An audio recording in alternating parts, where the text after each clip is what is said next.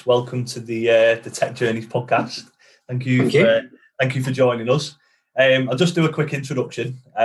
So, for anyone listening who doesn't know me, I'm Sean, director at Progress Talent. Today we're joined by Simon Thompson. Simon is the software development manager for Cambridge-based UL. And I'm not sure how long I've known you since we first spoke, to be honest with you, Simon. How long have you been with UL? Since about 2015, I think. 2015, so about 5 years ago we first spoke, I think. Yeah, about that. Yeah, when you joined the business, right, okay.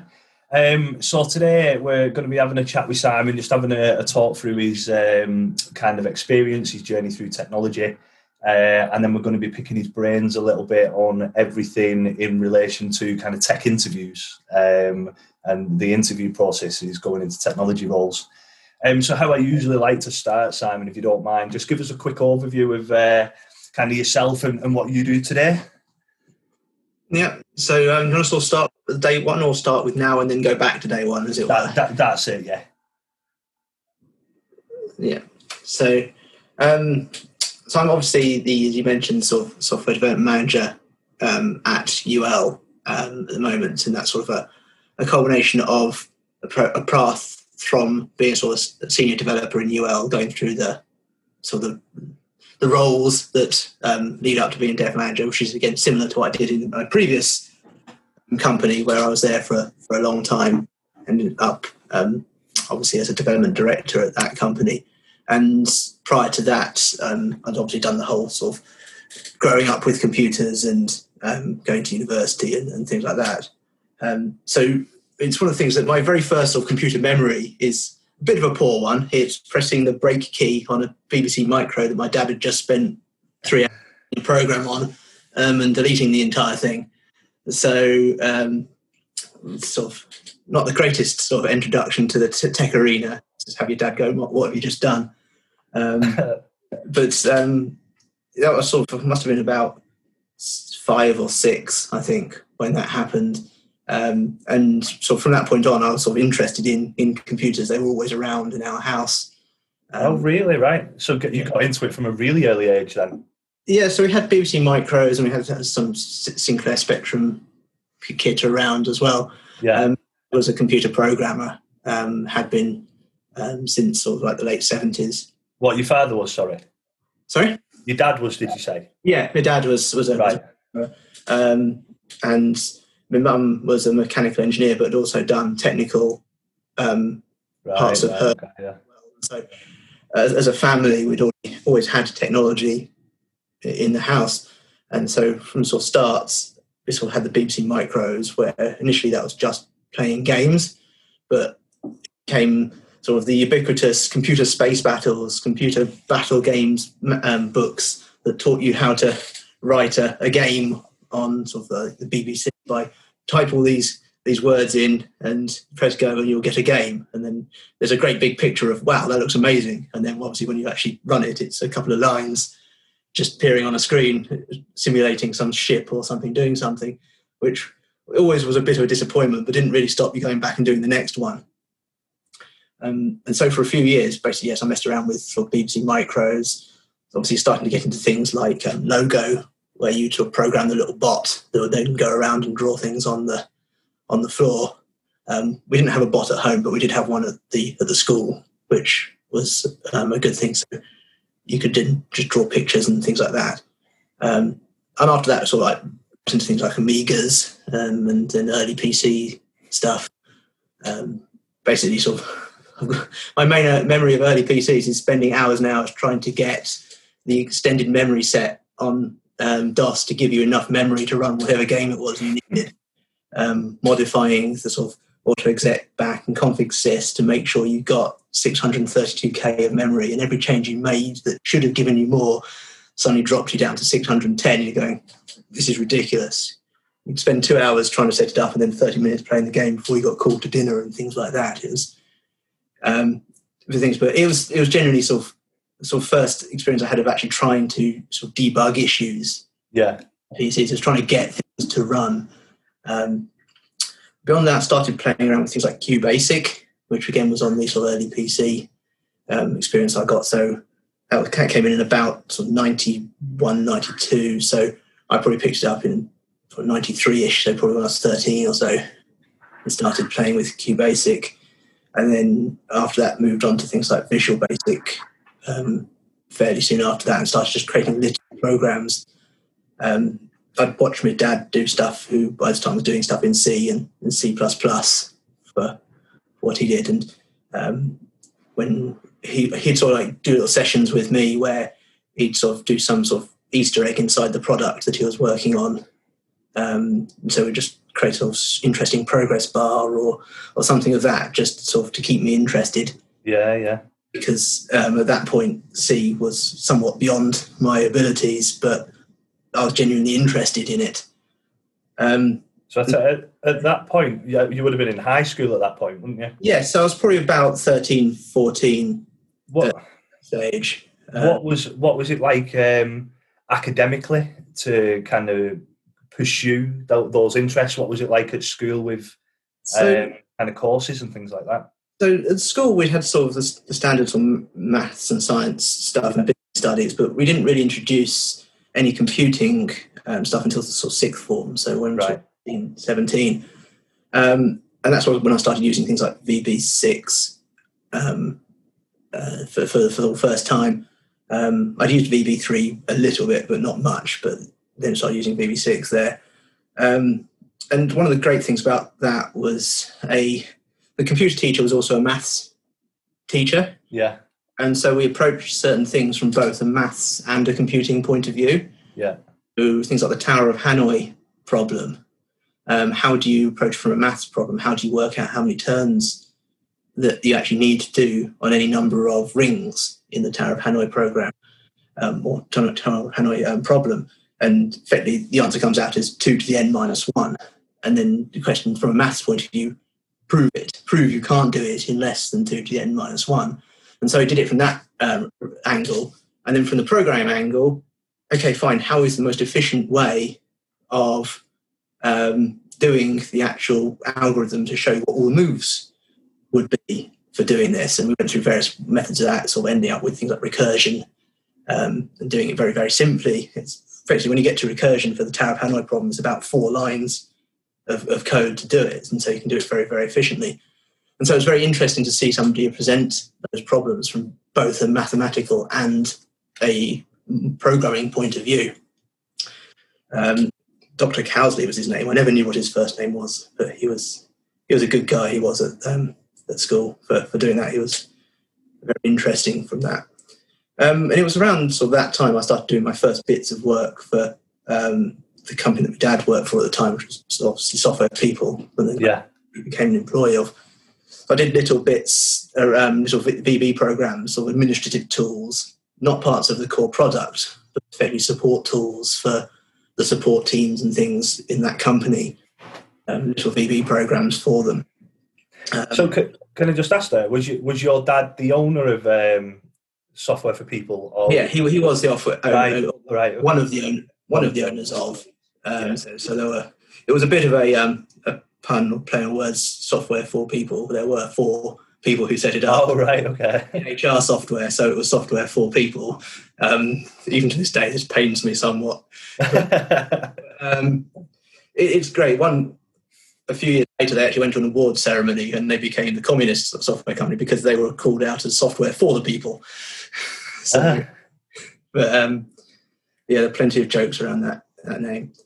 But yeah, so I'm sort of slightly ashamed to say I've never had a newspaper round because all the jobs I've ever done really have been technical ones. And so, yeah, I was only sort of like probably just 16 when I started doing the jobs for Software for People. And yeah, so we did sort of the computing stuff at school, and then I decided to do a computer science degree at university, which is probably one of my fairly large regrets, to be honest. Oh, really? I went into that course and came out of that course knowing pretty much what I had done when I went in from an educational point of view. Right. And really developed, was off my own back. It was aimed at being a sort of a mixed ability course, and it brought in a lot of people who had no experience at all, and was for them and therefore not really driving people who were already experienced in software development forward at all. It also, rather interestingly, decided to use Ada as its first introductory programming language. So this was right on the crossover when VB6 were going away and VB.NET and C# were coming in. They chose a language which, outside the military, has almost no application whatsoever.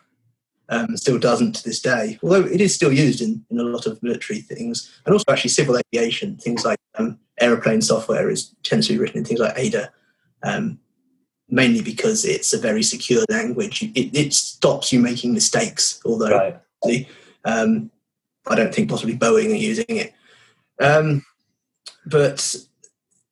So unfortunately, sort of Waya introduced that, and then they flitted between languages. So during certain modules, we'd do Prolog, and other modules would do Lisp and Unix Batch, and then Java and VRML. And basically, as you go through the years, you just chalk up a number of languages that you've done for 3 months. Yeah. Not really any sort of level of expert in. And at this time, I was obviously learning C# and doing C# programs, and, cross between C and C# in my own projects. And so therefore I was going in a completely different direction to what they were doing. Yeah. It's interesting because your story kind of reinforces one of the age-old arguments that there is within especially within the recruitment and technology industry at the minute, which is we won't hire them if they don't have a degree.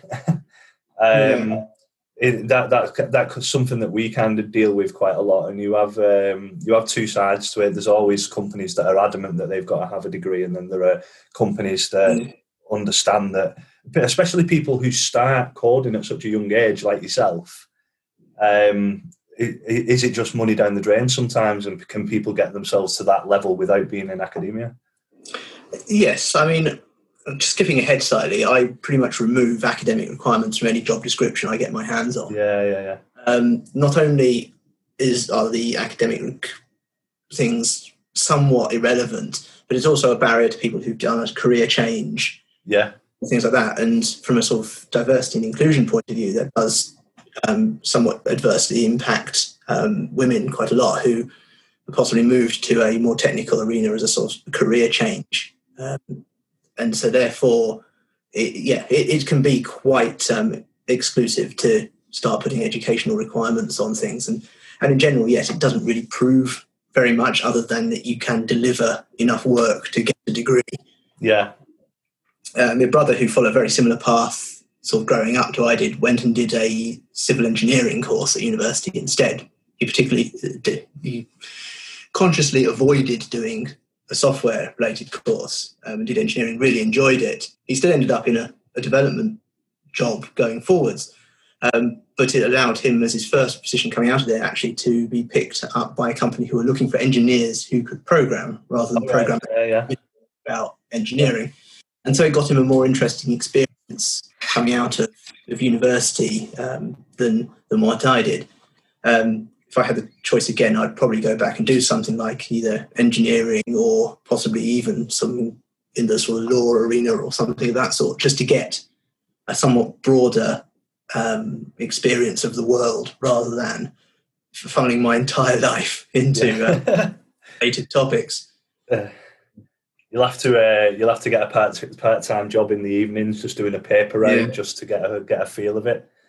Yeah, so it's interesting because sort of at various points in my career, I have thought, is this the only thing I know how to do? Yeah. And it has sort of led me to some interesting training courses for various things over the years that have absolutely no relevance to it, just to prove to myself that I can do them. Yeah. So it is a bit strange. But yeah, while I was at university, I actually became a part-time employee of Software for People as a sort of an applications developer. So that was in 1998. And then through university, I sort of did a year out in industry again for the third year, which was full-time at Software for People, then back to university. And my final year project was effectively something to benefit the company. So at that time, nobody trusted sort of the Windows web servers or anything, and the company was developing its first web product. So my project there was to create a sort of a screen system for a custom web server. to do it, which on coming out of university went straight into the next version of that product. So it wasn't all bad. I got some time to focus on some stuff that then actually benefited the company I went to work from. Right. Okay. For the next number of years. But after that, I stayed at Software for People for quite a long time. How long were you with Software for People? So as an employee, I was there from 1998 to 2014, but I had started doing bits and pieces for them from 1995. Yeah. It was about 18 years in total. Right, okay. I was there. So for the first half of that, I was just an application developer. In the latter part of that, a web developer as well. But for the early years, it was all sort of C#, C, VB stuff that was legacy and still around. But then later on it became sort of web technologies, sort of versions of ASP and then SPX and obviously all the HTML, CSS, etc., JavaScript. And then in around, I think it was 2006, I became the development manager, effectively when my dad retired, or at least partially retired. He was still the development director there, but very, very part-time. And I sort of became the development manager of the sort of small development team that we had. And then in 2010, he left altogether, and I took over being the development director. And sort of there was only 3 of us on the board, so you had sort of quite a lot of visibility from a business point of view of what the implications of the things that you were doing in the development and technology arena. Yeah. And so that was sort of my first experience of dealing with rather large budgets and things like that. And when you get to 7 figures and things like that, you start saying, "Oh heck, that's a lot of money." So how big was the business at that point when you started taking on kind of more managerial responsibility? So Software People was never a particularly big business. I think at that point it was around sort of 12 to 16 people most of the time. And I can't remember what it was at its biggest now. It was, but it sort of ebbed and flowed a bit. The market changed on those sort of things. Development team size was sort of fairly static. Again, it wasn't particularly big, sort of 4 or 5 people type of thing. But in general, it was sort of a very small knit group. We knew what we were doing. It was all very waterfall because it was sort of HR software and payroll software delivering to certain dates. And we didn't at that time, it was all sort of on-prem installations. So there wasn't a sort of a fortnightly deployment or anything of that sort. And so, it was all very waterfall. And at the early point, in that sort of sense, agile was a fairly dirty term as well. It was more sort of in the realm of throw anything out and fix it later, rather than doing central iterative development. And so it was somewhat late in the 2010s that we actually started moving to agile in that. So being a bit more agile in that process. How did you find the transition going from kind of being an application developer and a web developer to taking on responsibility for other team members and kind of managing 6-figure budgets? What was the kind of transition like for yourself? Difficult, because a lot of it actually, I didn't get rid of the existing responsibilities. We weren't big enough to necessarily hire people to be able to take on all of those roles. So in general, I sort of still had to do a lot of the day-to-day development and things like that, even through sort of development director role there. So it was a good learning experience. I did pretty much everything there. I sort of did the development, I did the management, the director, I did customer liaison for various things, did the technical writing for some of the stuff as well. It gave me a very good grounding for knowing just what all the roles in the development arena are. And things like that. And so when it came time to leave that company, I sort of decided I'd achieved what I could there, and it was time to do something new. And I sort of said, okay, fine, I don't want to leave them in the lurch. So I sort of gave them 9 months notice. I mean, my contract was like 8 weeks or something. I'll do it. I'll give you 9 months notice on that. I ended up working 11 months because there was a project I wanted to finish before I left, because I didn't have anything else to go to at that point. I just made the decision that it was time to do something different. And so when I left there, I had no intention to go straight into another development or managerial or anything technical role.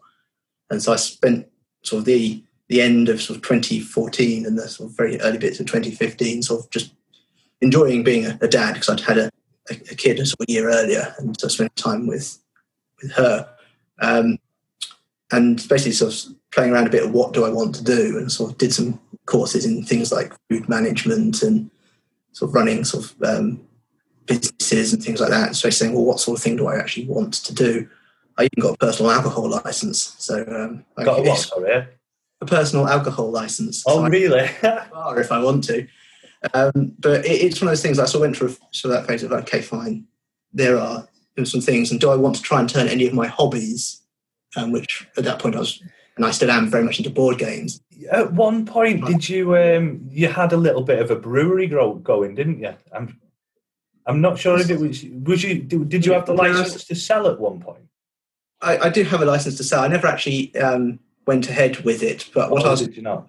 To actually start a small sort of cafe / bar, thing, possibly around sort of the board game theme. There'd just been a couple of sort of board game cafes open in the country, one in Oxford and one in London, and I was thinking, I like that sort of thing. I like the people and doing things, and do I want to do that? And I spent a bit of time looking at the opportunities sort of in North Hertfordshire, Bedfordshire, Cambridgeshire, and there wasn't really anything that I could sort of take on and basically make a good show of with the resources that I had available to me at that time. And so then at the beginning of 2015, I said, no, I actually better go and find a proper job again. At that point, applied through yourself to what was Credit 360. Which was an interesting experience applying for that, because it was a much bigger company than Software for People was, but it had a lot of the same problems that Software for People. And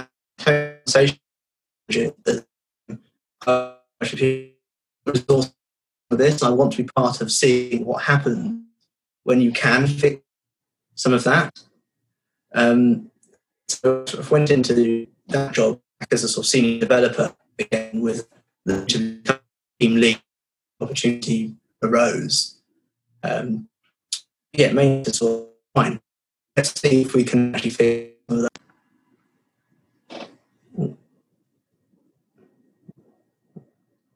I'm here. Yeah, I think the signal dropped a little there. Where did you lose me, or was I all right? You were talking about the kind of similar challenges within CR360 at the time. Yeah, so we'd gone through that process, and sort of Credit 360 was sort of just moving from a sort of waterfall to an agile process. I mean, it had sort of 2 weekly sprints and scrums and everything, but it still had a capacity plan rather than a sort of backlog. So it was still waterfall really for the most part. But so yeah, I was just going through that transformation, and then UL purchased Credit 360. Yeah. In general, the business had gone out for investment because it sort of got to the stage where its product needed a bit of investment, and instead of the investment, UL bought the company, and that was just as it had rebranded to CR360. It then became obviously UL. Yeah, there was a fair amount of change over there. It wasn't particularly traumatic as a changeover. Sort of UL didn't really know a huge amount about software companies at that point, and so to some extent they left us alone to do what we were doing. So yeah, when I was by that point, I'd sort of becoming to the point where I was looking for the next stage beyond the senior developers to back to either that team lead role or that had been mentioned or something else. Yeah. And so Credit 360 had the concept of a product architect, and it was sort of a cross between what you consider a classical architect in software engineering and somebody who just simply understood from a base level how the product worked in product terms rather than technical terms. It sort of bridged the gap between pure platform architecture and product design. And so it had one of those per team And we spun up a fourth team, and we needed another one of those. And so I applied to get that position, and I got that. And so I was quite happy in that role, and I was sort of doing it, I think, fairly well. And then we started getting some bits of issues regarding the development management that was in place at the time. The development manager who'd hired me left previously to that, and we'd had some new, and they hadn't really gelled with the team that way, and it came to a bit of a head, and those managers left, and it was a case of, well, who's going to fill that gap? And having somebody come in from outside hadn't worked, and I was looking around the team saying, who else here actually has the experience to take that role on? And looking around and not seeing anyone, I'm thinking, oh heck, it's me, isn't it? So I applied for that role, fairly confident that I would get it. It was fairly gratifying to find out later that a couple of other people had also recommended me for it. But yeah, that's why I started that role. When did I start? That was, I think, beginning of 2018. So yes, I've been there for about 2 and a bit years by that point. So at the beginning of 2018, I became a development manager. And that's what I've pretty much been doing ever since. That I still have the development management role.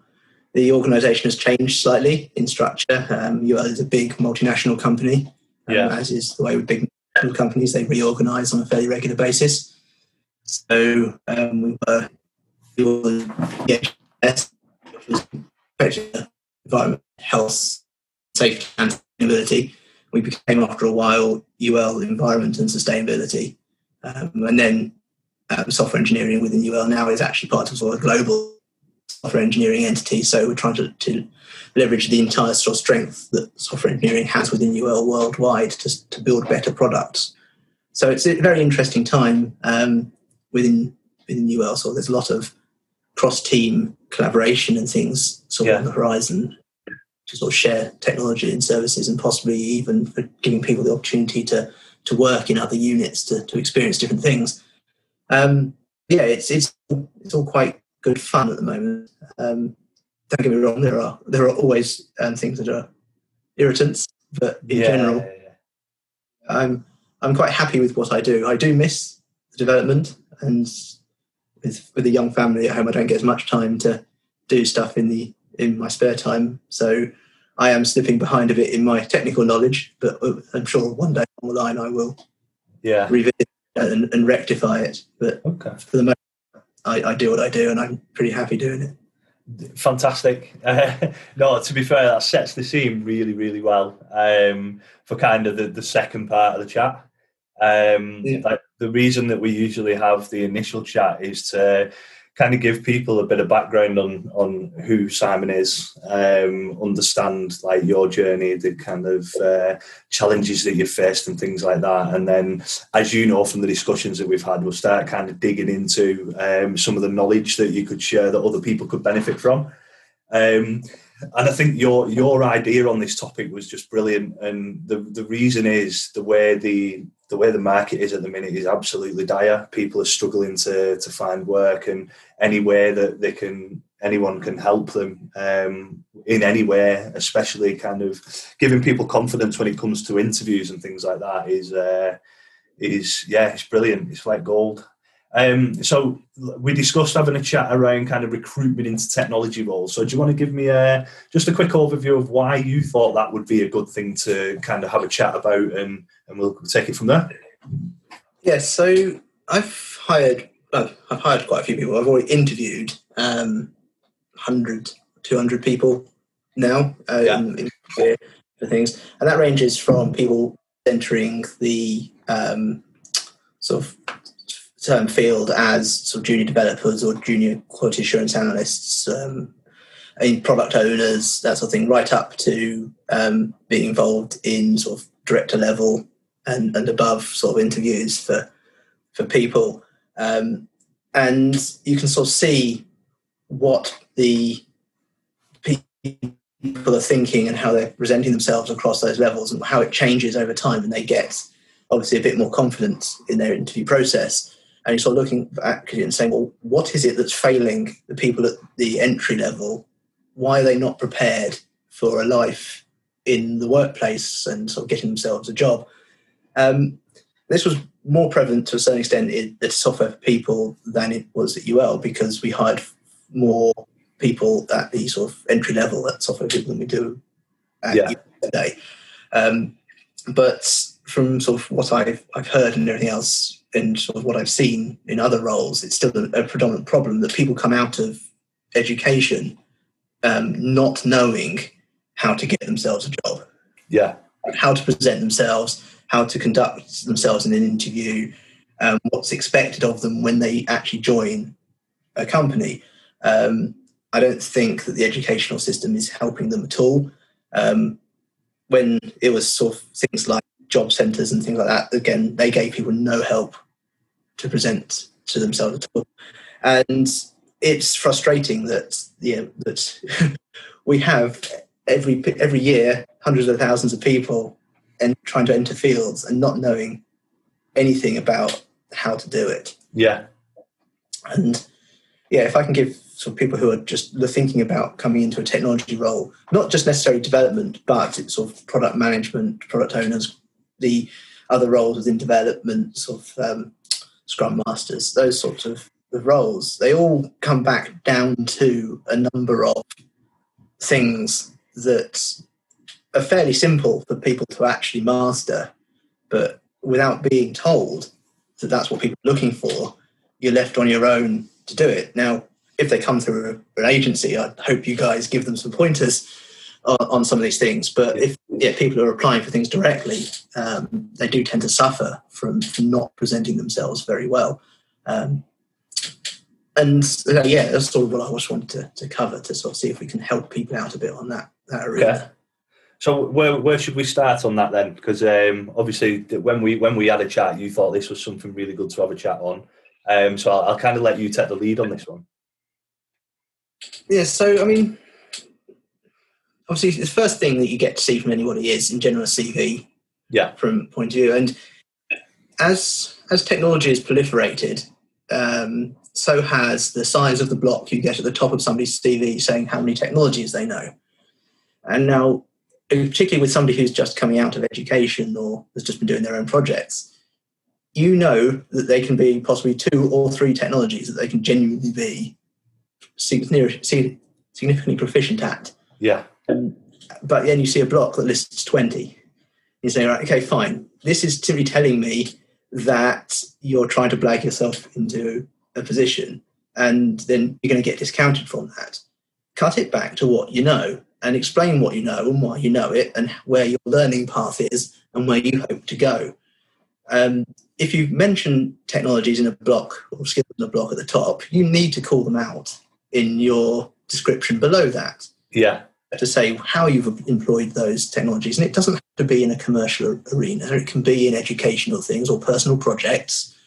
But you can't simply list a whole long line of languages with no context whatsoever, because we get a lot of CVs to look through.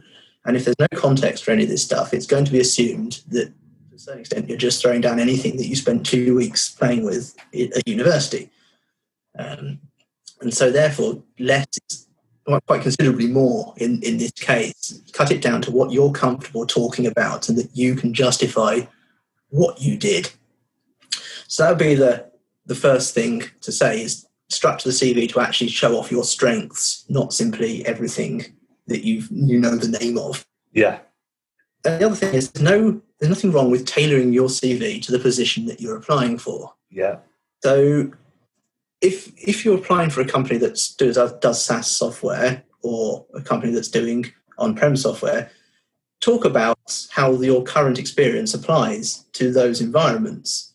It might not be that you did a huge amount of work in your current positions or your educational stuff that directly applies, but you can start to pull things out and say, well, this is what I've done. This is where I think I need to grow to do it. I think this is an opportunity that would enable me to do that. Employers are just as interested in what a potential candidate's growth path is, what they want to achieve over the next few years, as what their current skill set is. Because the last thing you want is somebody coming in, getting up to speed over 6 months and deciding that they actually want a different career path and leaving and doing something else. If you've invested the time in getting somebody up to speed, you want them to stay with you for at least a couple of years. Yeah. Therefore, you want to know that their progression path is one that correlates with what you can offer them. It's one of those things. It's bad for an employee to hire the wrong person, but it's also bad for the other way around to take the wrong job and everything. So it needs to be a discussion to make sure that the future of the company is what is good for both the employer and the employee. So yes, explain what you want to get out of this, what this job would offer you, what you see yourself doing after a couple of years in the role, type of thing. And you can do that through, customizing the CV to say, these are the technologies that I want to pursue.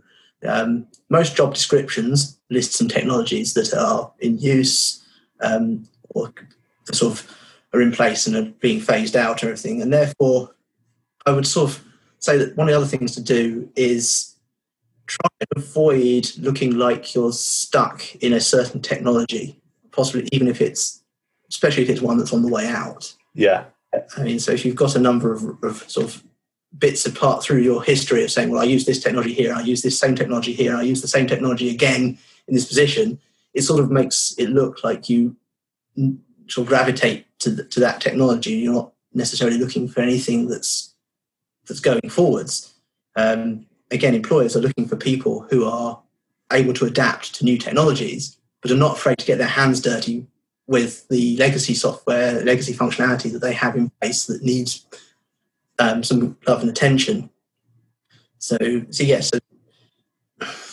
tailor it, don't belabor certain things, but make sure you cover anything that you're calling out in detail. So I think sort of that's the point from a sort of a CV point of view. When you get to an interview, there's sort of mistakes again that people make. There are sort of no background knowledge from the company you're applying for. You're effectively unable to distinguish what you did from what your company did. So it's all very well saying, we as a company did this. Well, that's fine. There were probably 30 of you. What did you do? Be able to talk about what you did. Don't try too hard to impress, and just obviously generally be prepared. But a lot of it is about the fact that if you've got through to an interview, somebody thinks you can do the job. Hiring managers don't have time to throw away interviewing every person that comes through the door. I mean, certain sort of guaranteed interview schemes aside, people are very selective about who they're going to put through to interview simply because of time constraints. Therefore, your CV or any technical assessment that you've done getting up to that point has sort of shown that you can do the job. And therefore, your job at the interview is to not talk yourself out of getting the job. Yeah. So at that point, you've got to go through sort of a number of processes. One is effectively respect the room. Don't just talk to the sort of who seems to be the most senior in the room. In most cases, there's an interview panel. Talk to them. It's supposed to be personable. You need to show to them that they're somebody you can work with. It's far more about personalities in an interview.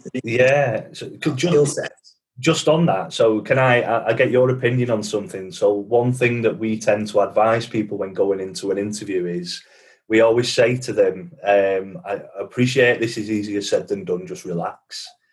Try and just be yourself and let your personality come across.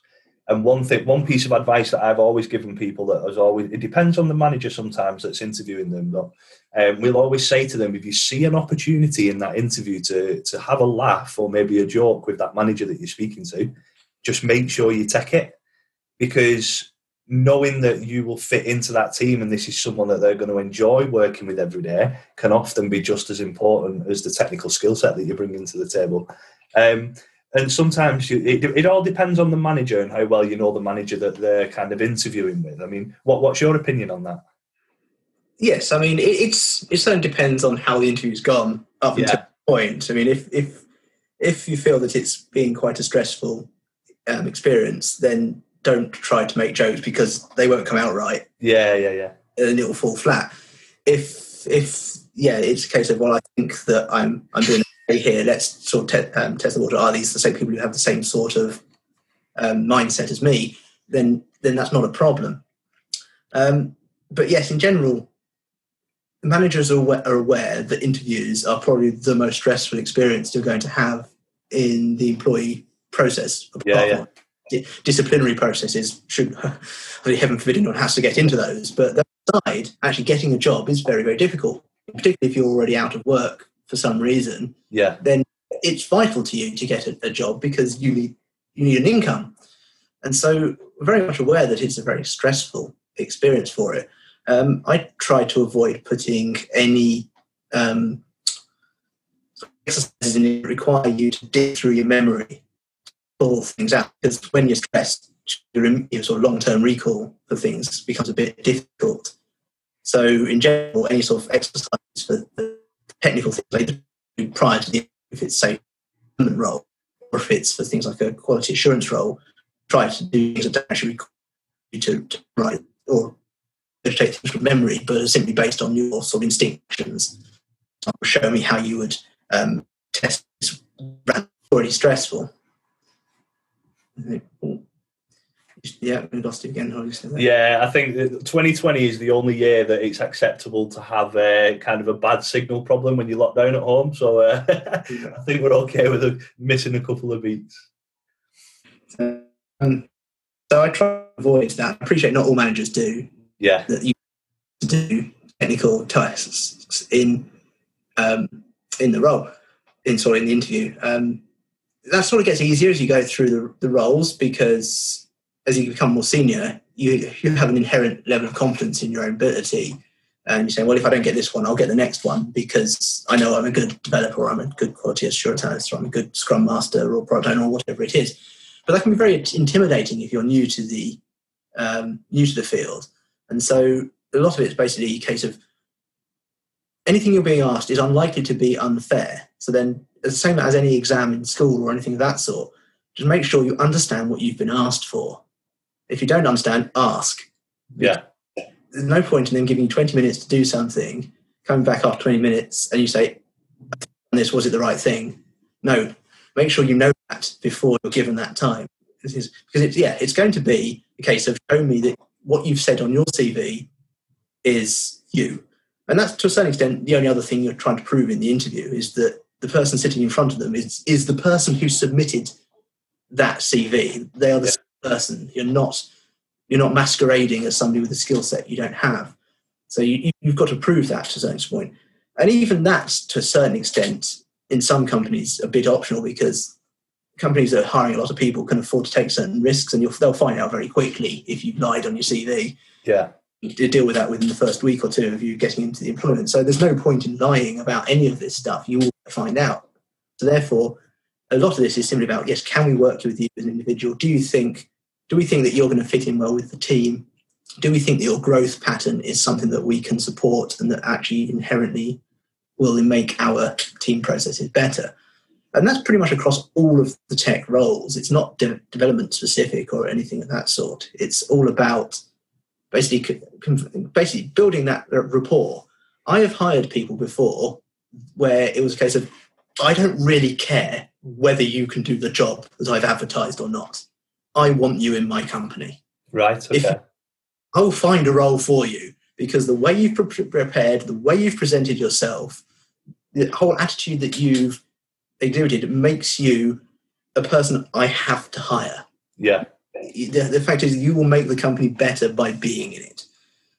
And that's the point. If you can get to the stage where you present that sort of attitude, it's not arrogance. There's a difference. You can't go into these things being arrogant. But if you can go into them showing that you're the sort of person who goes that extra mile, takes care in everything, makes sure that all their projects would be high quality and that sort of thing, not necessarily going to finish them in half the time of anybody else, because quick and terrible is far worse than perfect and late.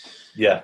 It's one of those things. So provided that you can give that confidence that anything that you do, you're going to put your best efforts into, and that you're going to engage with people and generally make the whole work experience better for other people, it is priceless. I mean, I would always hire somebody with that attitude and a slightly lower skill set over somebody with an extremely wide range of skills, but with a less confidence that they're actually that person who will go the extra mile for you and make sure that everything is good. Yeah.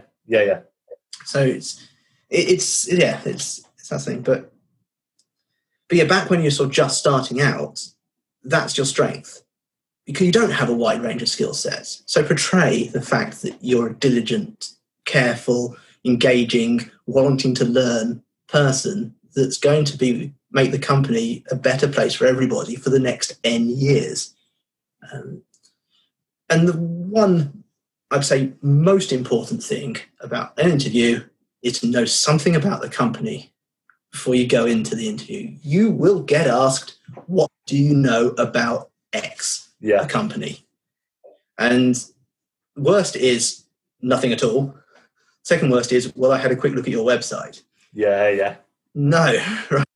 Hey, okay, fine. Well, I know that you're involved in this arena and that arena, and that's been sort of like the company focus for X sort of percentage of the time, and that you're currently sort of targeting these sort of arenas. Again, that is stuff that's generally available on people's websites, but it's going from the point of view of saying, I opened the website to prove you're a real company, to I opened the website and actually read through some of the content on it. You get a lot of people who simply regurgitate whatever's in the header of job descriptions. Right, okay, yeah. Yes, I know that about my company as well because I wrote it, type of thing. Something that's beyond what I've already told you. Yeah. Like that. And again, people who are able to do that, you can then start to see if that resonates with them as something that they're genuinely interested in. UL is involved in the environment, sustainability and safety arena. And a few years ago, people in technical arenas wouldn't really have cared very much about that. It was a sort of recurring job that the main thing that got people through the door to interviews for us from their point of view was that we had car parking spaces because they wanted to drive there. But that's changing. Now we get to the stage now where actually people are saying, well, actually, I do care about sustainability and environment and everything else. And the fact that they've actually now sort of seen about what UL does as a company allows us to talk a bit about that in the interview and say, well, okay, fine, well, what do you think about that? And it doesn't mean that you necessarily got the wholly right end of the stick on this. I mean, you can be saying that there's something about it and it's not quite what we do, or it's sort of same arena but sort of wrong focus. That's fine. It shows that you've gone and looked at enough to put some effort in that we can have a discussion about it. And then we can see, well, fine, what does what UL does resonate with you as a person? Do you have any interest in there that might help drive it and might help facilitate conversation within the rest of the business, not just the technical arena? Historically, we had the situation that the dev team was interested in solving technical problems, and things like the implementation team were actually interested in sustainability and safety and things like that. And therefore, it was fairly difficult to communicate between the two because they had two very different language sets. But now you're getting a much more blending of that. You get people from the implementation side who have far more technical interest. Things like sort of big data and AI have made sort of technology become far more interesting to everybody. Yeah, everyone's far more interested. So they're coming from that side, coming across with technical interest. And you've now got people in the technical arena saying, well, actually, I do care about sustainability. I've got a family. I'm worried that the world's going the wrong way. Yeah, I appreciate that you can't fix it on your own, but the fact that you're working with companies to help them identify ways that they can produce less waste, less carbon, etc. Actually, I understand that, and that's quite interesting to me. And so therefore, by taking time to learn a little bit about the company, you can actually start sparking another conversation that to a certain extent isn't about the job role at all, but allows the interviewer and the candidate to actually develop that rapport to say, fine, we can actually have a conversation about something other than the work and understand each other and where we go and what our sort of thought processes are that that means that I know that we'll get on as a group and that we won't have any major frictions here, because in general we're a company who likes people who are prepared to talk about things. Yeah. And so that's sort of how I feel that, the knowing something about the company, or knowing more than something, knowing enough to be able to hold a conversation about what the company does, I'd say is one of the most important things. Okay. To you at all. I think we had a few questions sent in when we mentioned that you were going to be coming on with us. We pushed it out to the Tech Journey Slack community and put some posts on LinkedIn and things like that. But to be honest with you, you've kind of answered them all as you've talked through. I feel I've rambled in certain places when I care about some of this stuff, and it frustrates me. Yeah, you can. To be fair, you can hear the passion that you have for it, which is always a good thing.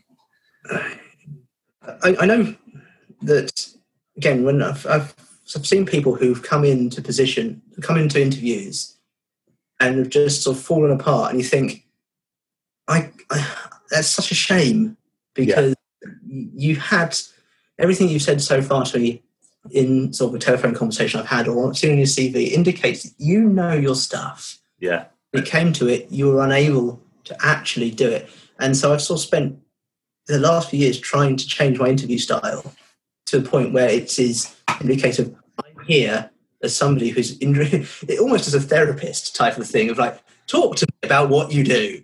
And basically try and say, okay, fine. Where does that lead you? How do you think that will help us as a company? And try and give them sort of starters to get what's in their head out, so that they can actually say what they're thinking, rather than just basically saying, don't say something stupid, don't say something stupid, don't say something stupid throughout the entire interview, which in a few interviews I've done from the other side is a case of, well, yeah, I sort of felt that at that time. And it is very debilitating to get into that position, and to just basically get yourself to a position where you go into the interview and say, I know I'm going to get this job. It's one of the things that there's nothing to stop me getting this job. I just now need to present myself as a human. Yeah. The people on the other side of that desk, and basically share in our humanity, and basically prove that we're all the same species and talk the same language, type of thing. Yeah. That's good. I think we're coming. Well, we've gone 10 minutes over, which isn't a problem. But I do have. That's pretty typical for my meetings. I somewhat like the sound of my own voice, I must admit. No, it's been a really good conversation, to be honest with you, and I think it's there's a lot of value in there. And it's like I was saying to you earlier, it's exactly the kind of information that people need right now. We kind of surveyed all the incoming calls that we had within the business over the past 4 weeks, and I put a post on LinkedIn about it the other day. Like, it's not to scare anyone, but 1 in 3 people that we're getting a call from at the moment are unfortunately either worried about the job or have been made redundant. But I said on the flip side of that, we are getting a lot less calls, so it's nothing to panic about. But there are a lot of people out there at the minute that just need help and advice, and especially on the interviewing side, you can get yourself into a position where you don't need to change jobs. And usually if you're in that situation, you'll interview a lot better when you're going into a business, because there's a lot less pressure. But if you find out that you're losing your job, or you've just been made redundant and there's all that pressure on you to find work, that's when it gets a lot more difficult. And that's what we've been trying to, kind of like you said, you've been acting as a therapist. We've been like giving pep talks to people 24 hours before and an hour before an interview, just trying to calm them down and make them realise the mentality of it's not the end of the world if you don't get this. There's always going to be another one. And if you try and take that pressure off your own shoulders, you'll perform a lot better. So no, some really, really good advice there. I appreciate that, Simon. And it's things like other people like Ben Mancini you had on previously. He was talking about Cambridge Agile, things like that. If you're worried that you've got gaps in your knowledge and that you're going to get asked things that you don't know, talk to your peers. Go to groups where you can have a discussion, do that. If you're worried that you necessarily write the best things down when you're going to send something, get someone to proofread it. Again, make use of your friends, your acquaintances to fill the gaps, to help you present yourself in the best light. Because at the end of the day, no one's going to do it for you. Yeah, you've got to make your presentation to a potential employer the best you can to get yourself through that door. Fantastic. No, brilliant. Fantastic. Anything that you'd like to add before we wrap up? I think I've said enough. So yeah. Right. Okay. No, fantastic. Thank you so much for coming on and joining us. It's been a really good chat. I'll let you get off and enjoy your weekend. I'm going to go and pick my son up now myself. Got to try and get there in the next 15 minutes. And maybe I'll just follow up with you on Monday and we'll have a quick chat and a follow up if that's okay. That's fine. Thank you very much for the opportunity. Yeah. Very much appreciate it. Yeah, great stuff. Have a good weekend, Simon. See you later. Okay, Sean. Thank you very much. Bye.